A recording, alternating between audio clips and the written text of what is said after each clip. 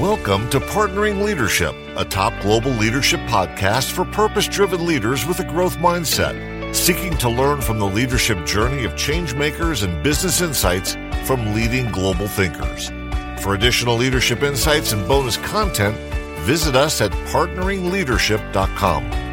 Now here's your host, Mahan Tavakoli.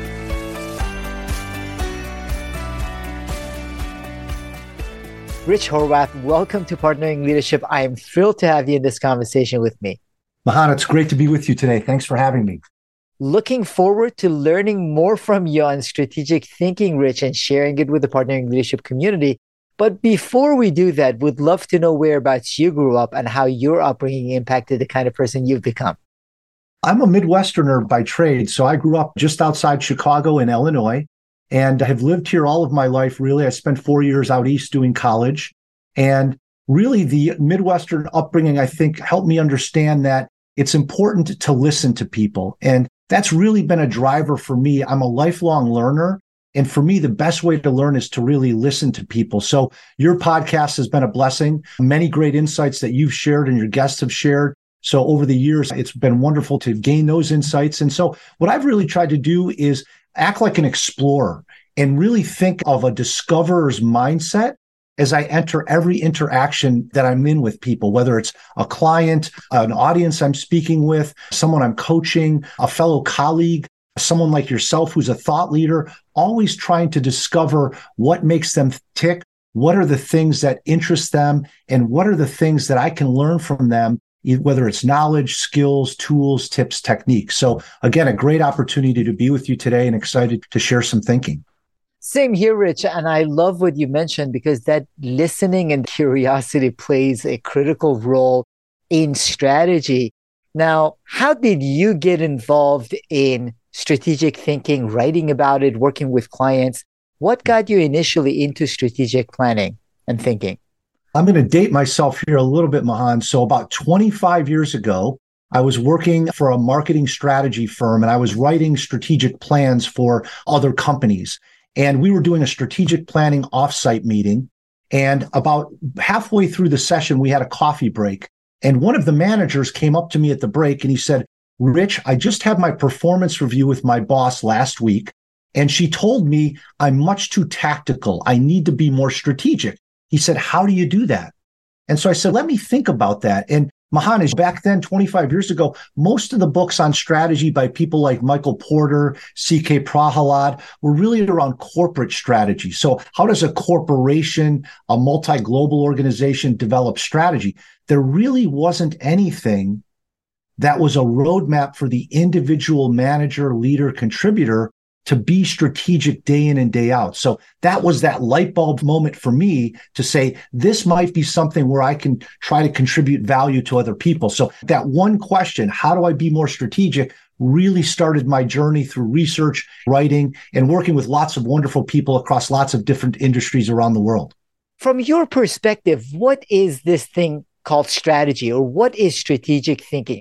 So when we think about strategy, really what we're talking about is the answer to two questions. So when we think about a plan, it might be a plan that you have at work for marketing or sales. It might be a plan that you have at your community food bank that you volunteer for on the weekends. But a good plan, Mahan, as you know, is going to answer two questions. What are we trying to achieve and how are we going to do it? And so when we think about those two questions, the way that I break it down is what we're trying to achieve is really represented by goals and objectives. Those are the things that we're trying to achieve. Strategy then is going to be our path or our bridge to getting to that goal and objective. So if we think about a real world example, let's say we're hiking. The goal might be to get to the peak of the mountain. That's what we're trying to do. The objective then is going to be more specific. So maybe we want to ascend 3,000 feet each day for 4 days till we reach that 12,000 foot summit. So goals and objectives answer that first question. What are we trying to achieve? This is where strategy then comes in. Strategy is how generally are we going to get to the top of that mountain? Can we go straight up? Do we need to zigzag? Do we need to go around the other side? The general approach to achieving our goal. And then the tactics are going to be those specific, tangible things that would help us get up that mountain. So in simple terms, strategy is really how you plan to achieve your goal. And then to your point, because strategy oftentimes is done once a year, it's like a birthday where it happens once a year. There's a lot of signage and fanfare, and then it goes away for 11 and a half months. So strategic thinking, Mahan, and I love that you brought that up. Strategic thinking, the way that differs is it's really the generation of insights on a continuous basis that leads to competitive advantage. And so that's really the big difference is strategy, typically people are doing once a year and then they're leaving it alone. They're setting it.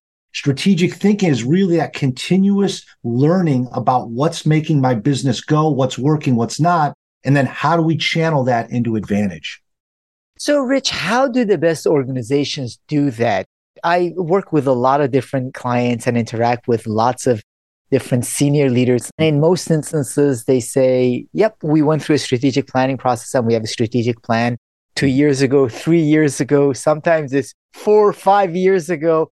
Some revisited on an annual basis, typically more from a budgeting perspective than a real strategic planning perspective.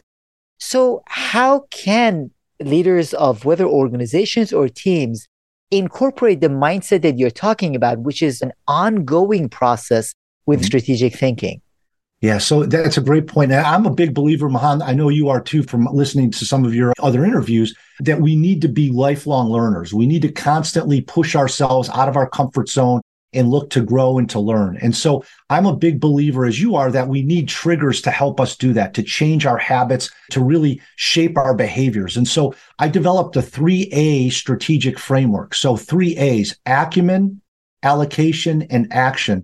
So no matter what level in the organization you are, whether you're the executive assistant, you're an individual contributor, a sales rep, a marketing manager, or the CEO, those 3 A's can really help trigger your thinking strategically daily in and out. And so acumen is insight. We always want to start with what's the new value that we can bring in this situation, whether it's to our internal colleagues, to our external customers, to people that we're working with. What's the new solution to bring value? What's that new solution? So that's acumen.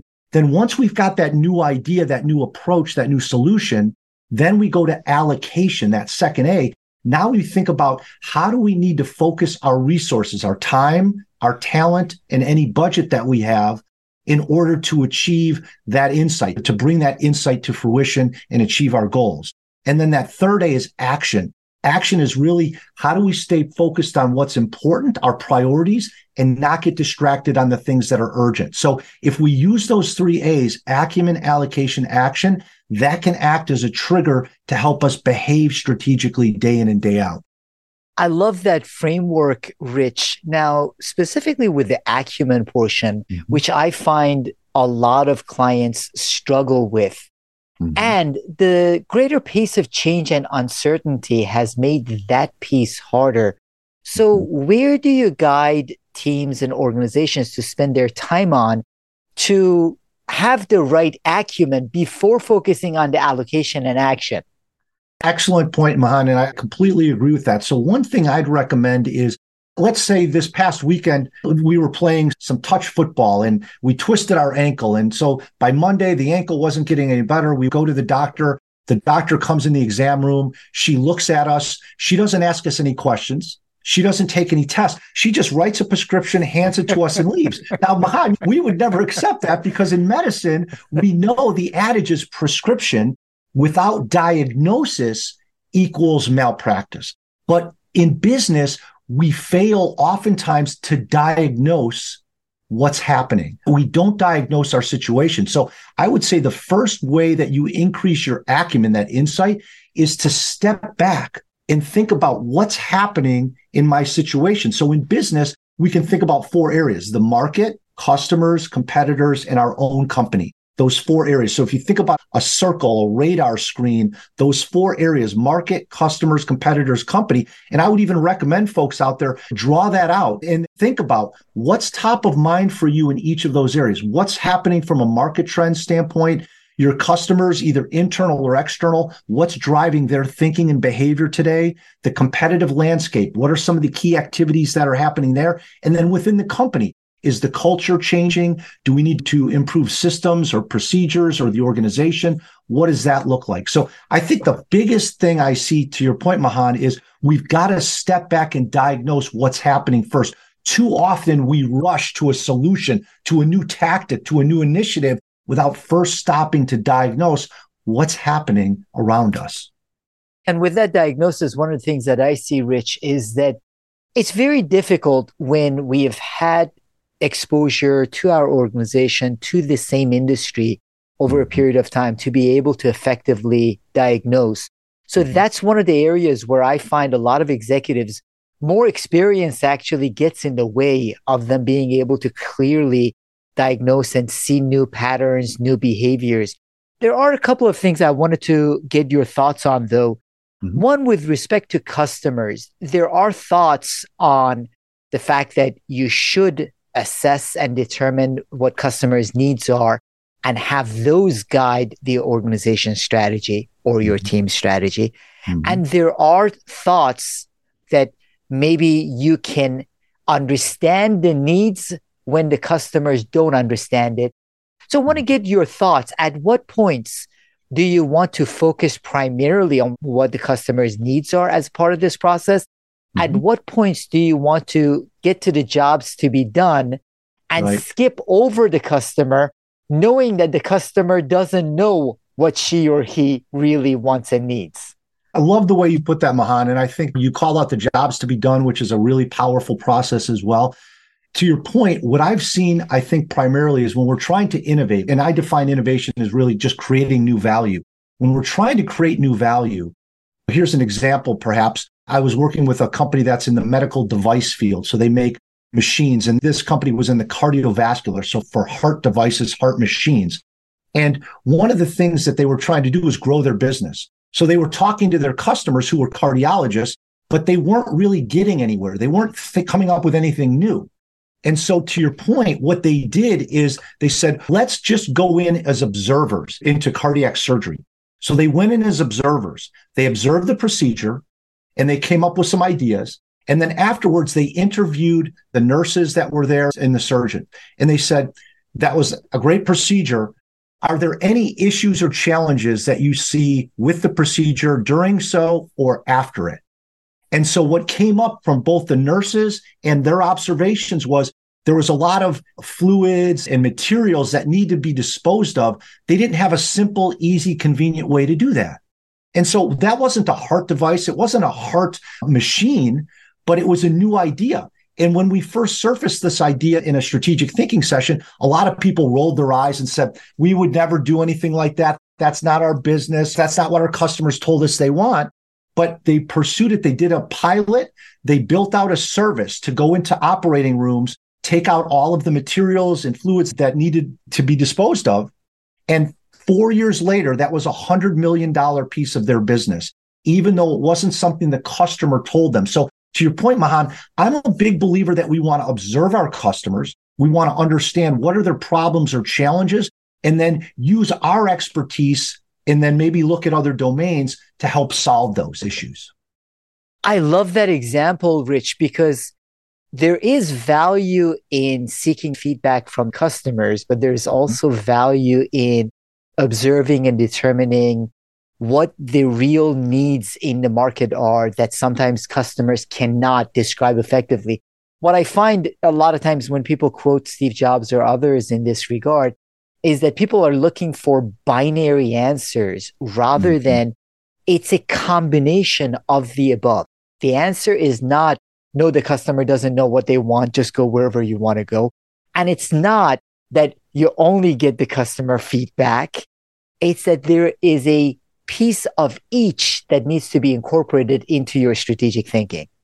Yes, that's beautifully said, Mahan. I absolutely agree. The other area I see that often where you have the binary is strategy more important or is culture more important? People want that either or. And to your point, it really should be an and. You need great strategy. You need great culture. You need that combination. Oh, I totally agree with you, Rich. One of the quotes that I don't particularly like, and actually this is not how Drucker had said it, is culture eats strategy for breakfast. And I can point out a lot of organizations that had great cultures, but not having the right strategy got them decimated. So I understand and I totally appreciate, as an advisor and a coach, the value of that culture. But there is no need to prioritize one over the other. You need the culture, you need the strategy, but it doesn't make for a good meme. Good memes are put it in one sentence and people can run with it. Now, one other area that would love to get your thoughts on is with respect to competition. I also had a great conversation with Ron Adner, and he talks about ecosystems with respect to strategy, and love his perspectives on that.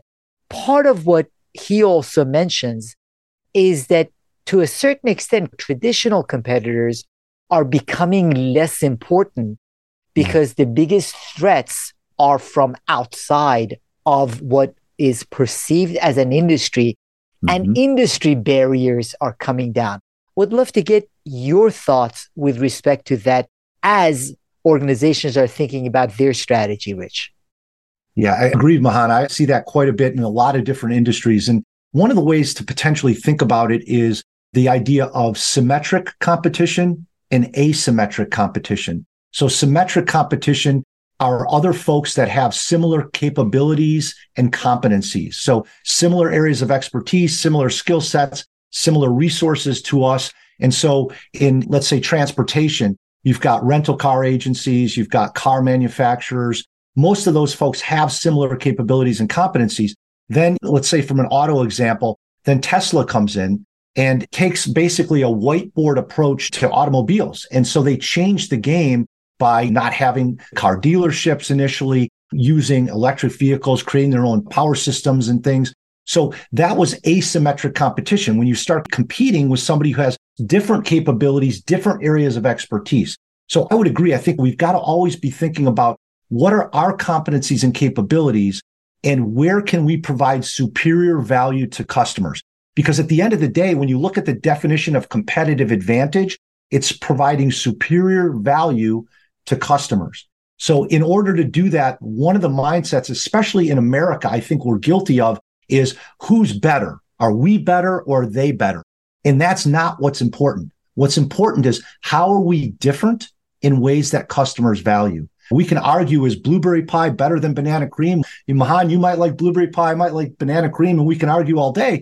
But what we can say is that they're different. They have different ingredients. They have potentially different antioxidants. So there's differences there that you might value or I might value. So we need, especially in this country, to move out of how are we better to how are we different in ways that people value. Oh, I love that, Rich. And we can talk for hours just on that point. I also really like Christopher Lockheed's work and thinking on that. Part of what he says is be different, don't be better, and how everyone seeks to be better. And leading a category by being different is what has established the effective strategy of many organizations. So I love that kind of thinking. However, it's very hard, because when I have conversations with executives and leadership teams, what they see as being different is marginally different or slightly different, or really it's actually better rather than truly being different. So when you are talking through and thinking through strategy with the organizations that you work with and guide, how do you get them to think different rather than better?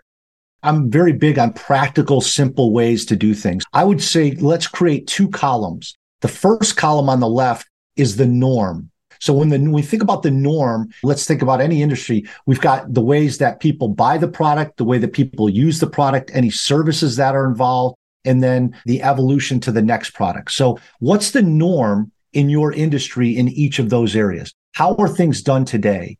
And then the right column, the second column, is the deviation from the norm.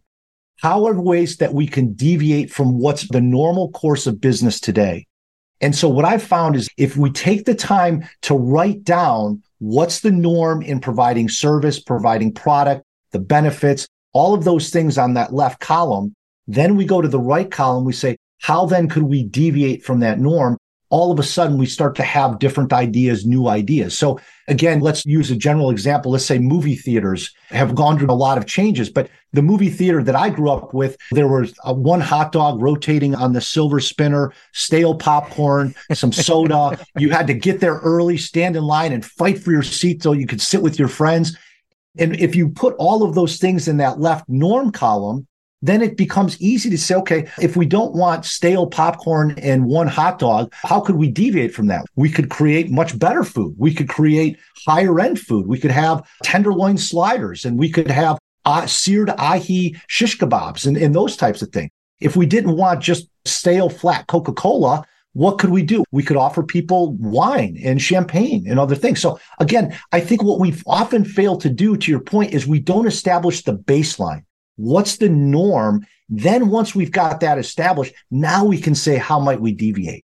The other thing that at least I think is important, especially now, Rich, is that sense of paranoia. I love Andy Grove's quote, "Only the paranoid survive," in that what I find is that there is a level of overconfidence in many executive teams as they approach thinking through the strategy of the organization. Because in many instances, unless a new CEO has come in and a new leadership team has come in, they have contributed to where the organization is at. Mm-hmm. Therefore, there is a lot of pride and they are less likely to take bold steps. So how do you see leadership teams and executives having that sense of paranoia, taking bold steps with strategy, even if they have had success in the past? Yeah, it's a great question, Mahan. So there's two things I would recommend. Number one is I recommend when the senior leadership teams get together, so you've typically got your 7 to 11 or 12 people on your top team, I recommend bringing in 3 to 5 high potentials in the organization that are much closer to the customer and much closer to what's happening in the market. Because the reality is, even if the CEOs and C-level people are riding with people or visiting customers, they're not there day in and day out. So I recommend having 3 to 5 high potentials, more junior people close to the customer in those sessions so that they can surface some of the challenges, some of the new non-traditional competitors that are coming out and potentially changing the dynamics there. So I think that's one way to do it. And the other thing I always like to do is I provide pre-reads, and I'll typically give 2 to 3 articles, book chapters that involve organizations that were at the top of their game, and then 5 or 6 years later were bankrupt. And again, oftentimes, to your point, it's complacency. You look at Circuit City, the former CEO, before they went bankrupt, he had left the organization and he wrote a book. It was funny because Circuit City was cited by Jim Collins in Good to Great as one of the top 11 companies in the world. And then the former CEO wrote a book called Good to Great to Gone about how Circuit City went bankrupt. What he said is they got complacent and they stopped thinking about what is the next evolution. And so, again, I think it's creating that sense of urgency by showing executives, here were top companies, whether it's BlackBerry, Circuit City, Blockbuster, whoever it might be, and saying they were in the number one position, and then all of a sudden they weren't because of these reasons. As you mentioned, there is that need for reinvention, which is something that I think we need to do faster and faster. So what is the formalized cadence that you typically find yourself recommending to organizations, Rich? Leadership teams and all teams need to constantly be thinking about strategy, understood. However, there is a reality where some of this effort takes time to pause other things to focus on strategy. So what is a regular cadence that you typically recommend for organizations to redo and or revisit their strategy? It's an important question, Mahan, because we're inundated with meetings already, and there's lots of topics on the meeting agendas, especially for senior team members who are being called into lots of areas. So one of the things we want to be considerate of is spending the right amount of time. And so I actually am a believer in what I call a strategy tune-up. Similar to your car, we wouldn't leave our car go for 2 or 3 years without having the tires checked, the oil changed, things like that. But oftentimes we'll go a full year without really doing a diagnostic on our strategy. So again, that doesn't have to be a 4 or 5 day adventure, but I would recommend at least quarterly, probably monthly, spending 60 to 120 minutes, 1 hour to 2 hours, going through 2 to 3 key questions to determine if there's been any substantial changes in the marketplace with the competitors or customers that would warrant us modifying the strategy. I think that's important to do. And I think, again, if senior leadership teams are having strategic level conversations, then it's a much smoother process versus if all of their conversations are around operations and tactics each month, then getting them to do strategy sometimes feels like it's a big ask.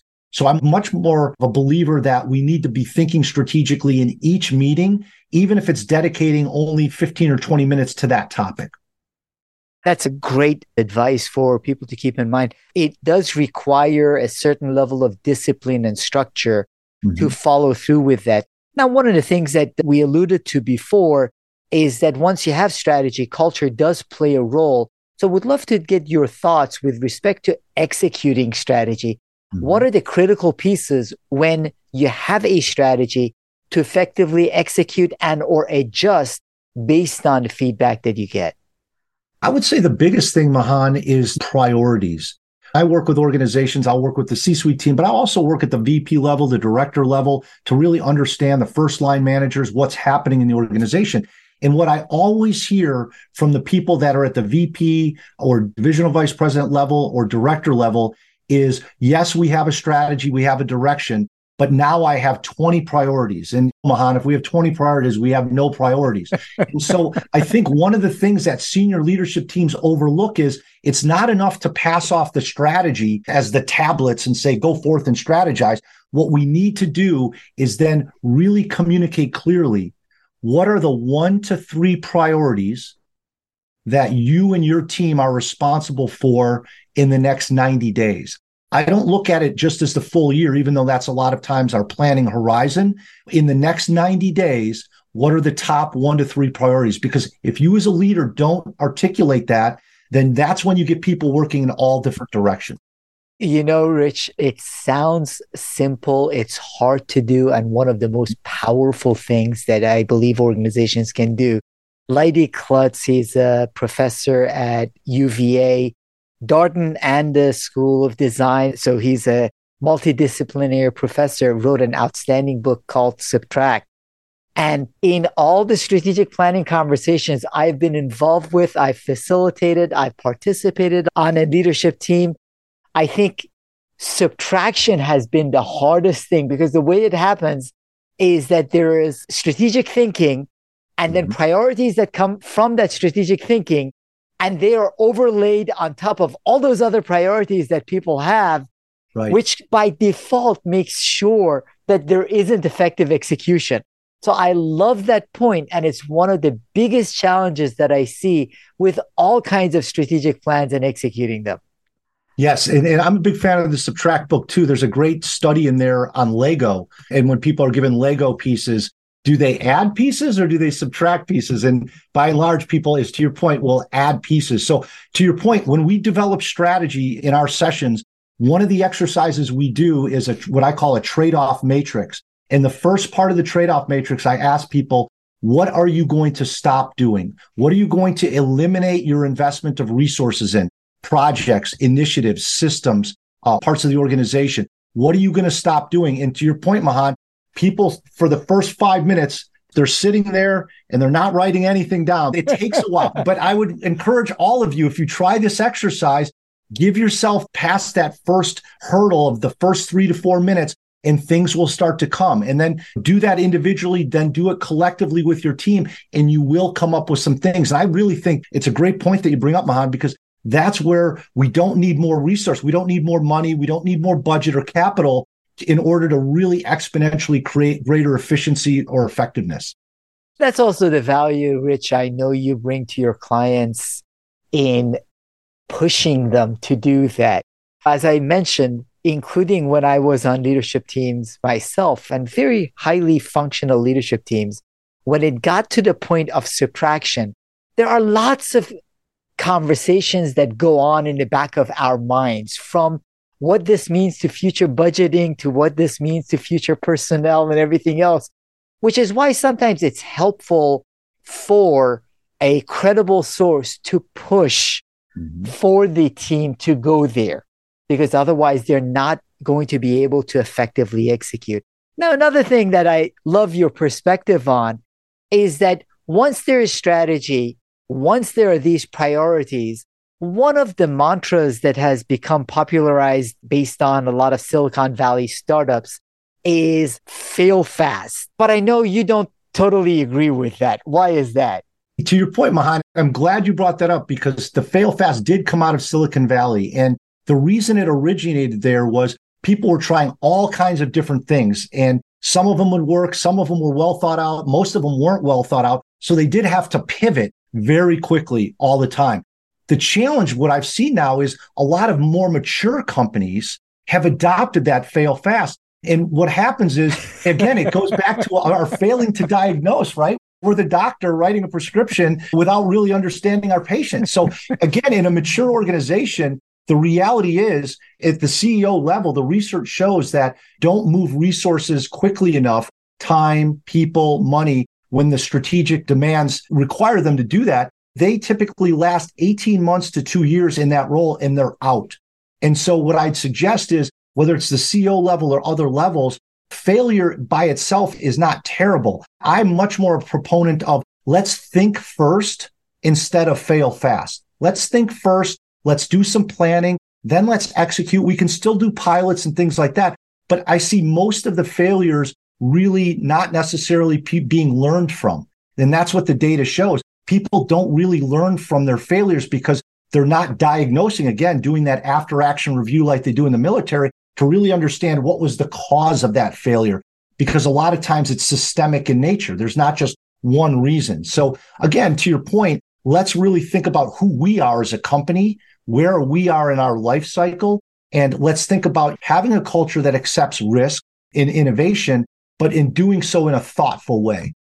John Rossman, he's written the Amazon Way series of books, launched Amazon Marketplace when he was at Amazon, also talks about that, where it's mindful experimentation with well-planned execution that might end up not working that you learn from, as opposed to just go anywhere, do anything, fail fast, right, which unfortunately is one of the excuses that I find in some organizations.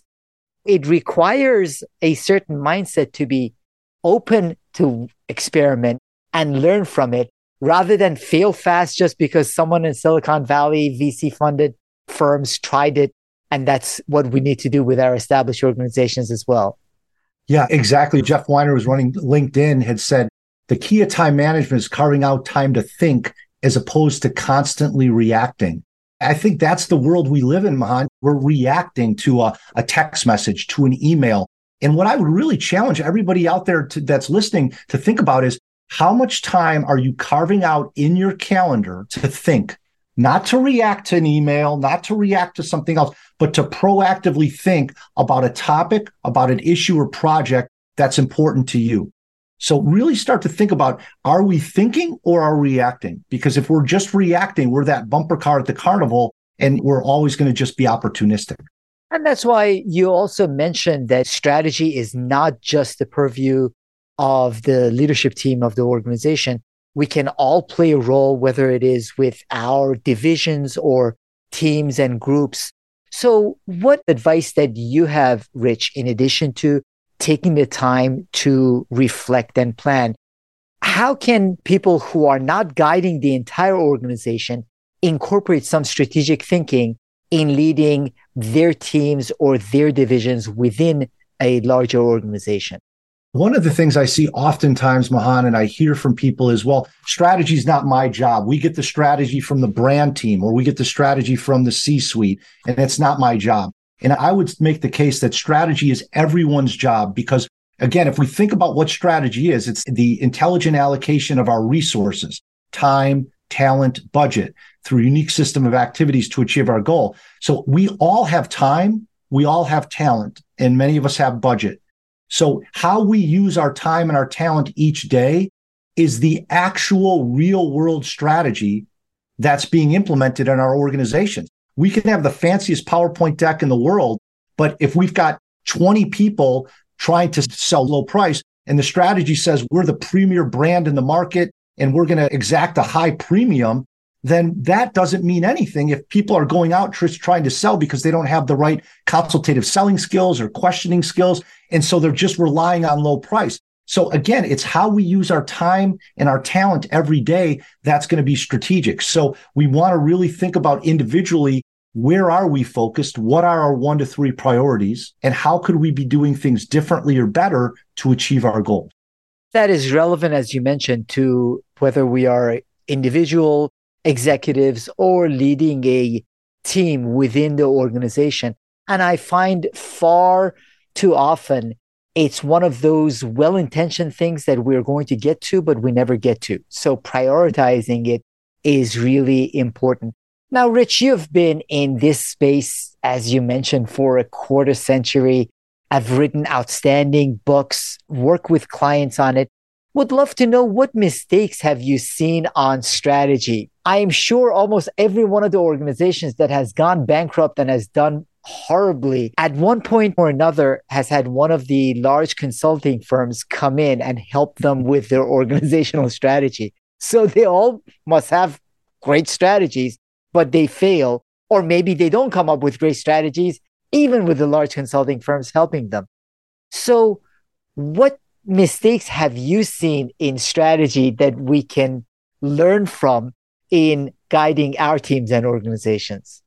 I'll start with my own mistake, Mahan. One of the mistakes that I've made in the past is I assume. So I would go into a situation and assume this team, this leadership team, has 30 years of experience in this industry. So they're going to know all about their competition. They're going to know all about the customers. They're going to know about the market. So that was a mistake that I've made in the past. So one of the ways I've tried to improve or enhance that is I'll give people what I call a strategy survey before a meeting. And anybody can do this. And really what you want to do is ask them questions about, who's your most dangerous competitor? What's your value proposition? How is it different than the competition? What's the 2 or 3 biggest market changes that you're seeing from a trend perspective? So ask them those questions beforehand in a written way, and then maybe 2 weeks before you get together to talk about strategy. And what happens then, Mahan, is people come into the meeting and they say, I didn't know as much about my competition as I thought I did. I didn't really understand the changes in my customer's business. So I think that's one of the important things that I've made a mistake on and other people do, is assuming that our experience always equates with expertise. And so that would be the first one. The second one I would say is really being complacent and not having a growth mindset coming into the session. Just because we've been in the business for 20 years, and to your point earlier, you made a great point, oftentimes that can be negative or baggage because it doesn't allow us to look at new ways to do things. So in order to get through that complacency, I'd really recommend this concept of domain jumping. So when you're exploring the challenges in your industry, the challenges that your business faces, ask yourself, how would a different industry or a different company approach this? So how would a museum approach this challenge? How would a Formula One pit crew approach this challenge? How would Google approach this challenge? So get yourself out of your own domain. So I would say those are probably the 2 biggest issues are, number one, having that complacency. And then the second piece is just assuming that we know everything that we should know based on experience. And it's really hard. The more experience we typically have, the more right decisions in many instances we've made. That's why people have gotten promotions and moved up in their organizations. And the more convinced we become that we know it. So it's a real challenge to challenge ourselves and our thinking on that. And I love the perspective you shared with respect to domain jumping. One of the people I've learned a lot from served as the chief marketing officer for Chick-fil-A and was talking about what Chick-fil-A did in trying to improve their operations was to benchmark and go to Amazon, go to BMW, organizations in very different industries to try to learn how do they manage their operations. So you would wonder, why would a fast food chain want to learn from those organizations or Nordstrom or whoever else? But domain jumping can really give you insight so you become different within your domain. So I think that is of tremendous value, but it does take some effort, time, and energy, Rich. Absolutely. To that point, Mahan, I think we live in such an action-oriented world that many people almost feel guilty by taking the time to stop and think, even individually or collectively. But I would encourage everybody, again, the folks I've worked with, if you don't put that time in your calendar and block that off and have your assistant or yourself block that on your calendar, it's not going to happen. So again, we don't want to be just on that activity treadmill running and running. We need to step off the activity treadmill and get on the thinking treadmill occasionally. So as we do that, Rich, one of the other things that has been happening and has accelerated over the past couple of years, most especially because of generative AI, is the ability to tap into both internal and external data more so than ever before. So would love to get some of your thoughts with respect to the impact of AI and the data that now you can access through AI with respect to strategy. What advice do you have on those fronts? First of all, it's going to be an amazing benefit to be able to have a distillation of competitor activity, marketplace activity, trend activity. Typically, that's a very manual process, and we've got people spending hundreds or thousands of hours collecting those types of things. So that data is going to be much more readily available. I think what's going to be required is people to be able to pull the insights out of the data, the learnings that are going to lead to competitive advantage. So one of the things I'd recommend is as you start to use AI and start to look at much more data, much more information, what we want to really be thinking about is what are the 2 or 3 things that can build on the capabilities, skill sets, competencies, and knowledge that we have today that can help us extend what we do from a value perspective. So if you're a manufacturer, I would challenge you to think about how can you now use these insights from the AI to create services that would extend the value you can provide. If you're a service provider, how can you use these insights to create products that you can use to serve? So I think what AI is going to do for many of us is give us the opportunity to greatly extend the value that we can provide if we have the mindset that's going to allow us to be open to those possibilities. Couldn't agree with you more. I love AJ Agrawal's work. His book started me on the process of trying to understand AI half a dozen years ago, prediction machines, and more recently, he's written Power and Prediction.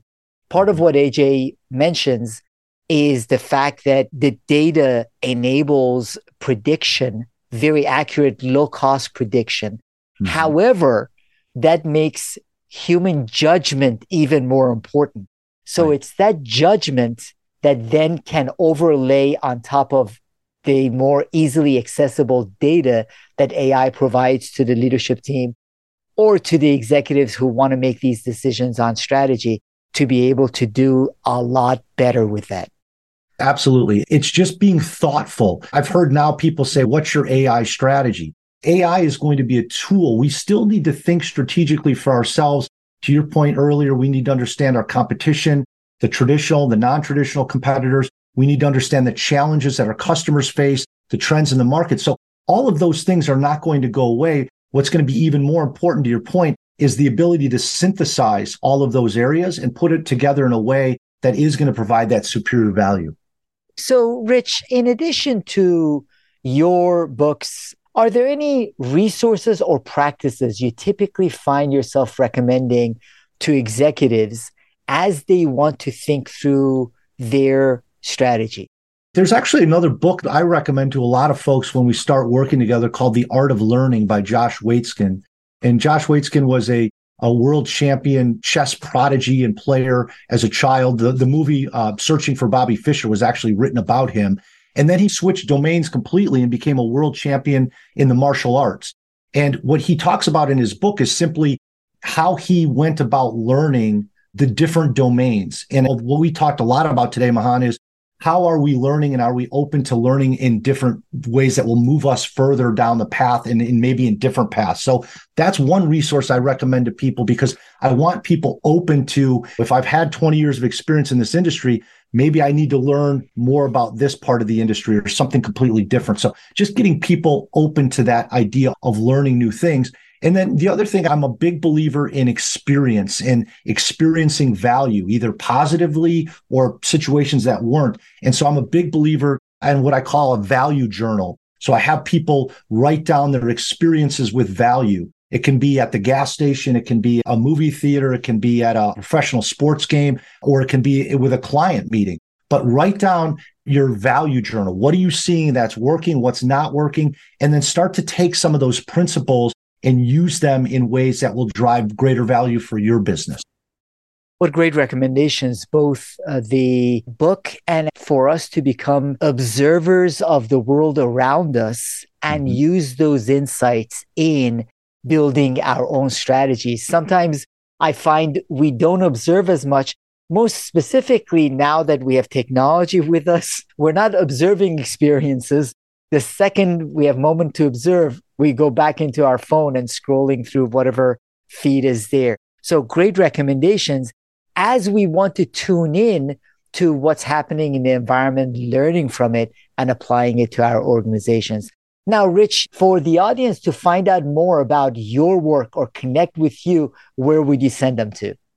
So Mahan, I'm a big believer in giving back. My vision is to teach the world to be strategic. So I think it's important that we share a lot of ideas for people. So I have a number of videos. I have a number of articles, infographics on a website called strategyskills.com. And again, I'm a big believer in sharing a lot of free resources, a lot of free tools that people can use. So you can find a lot of things there to help you think more strategically, to plan more strategically, and then hopefully to act more strategically day in and day out. So strategyskills.com, lots of free resources. Really appreciate that and appreciate your thoughts on strategy. Thank you so much, Rich Horwath. Mahan, thank you. It was a pleasure to be with you.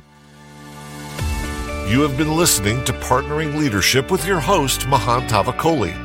If you enjoyed this episode, please leave a rating and review of the podcast on your favorite podcasting app and forward the conversation to a friend or colleague so you can help more people discover their purpose, grow professionally with meaning, and have a greater impact.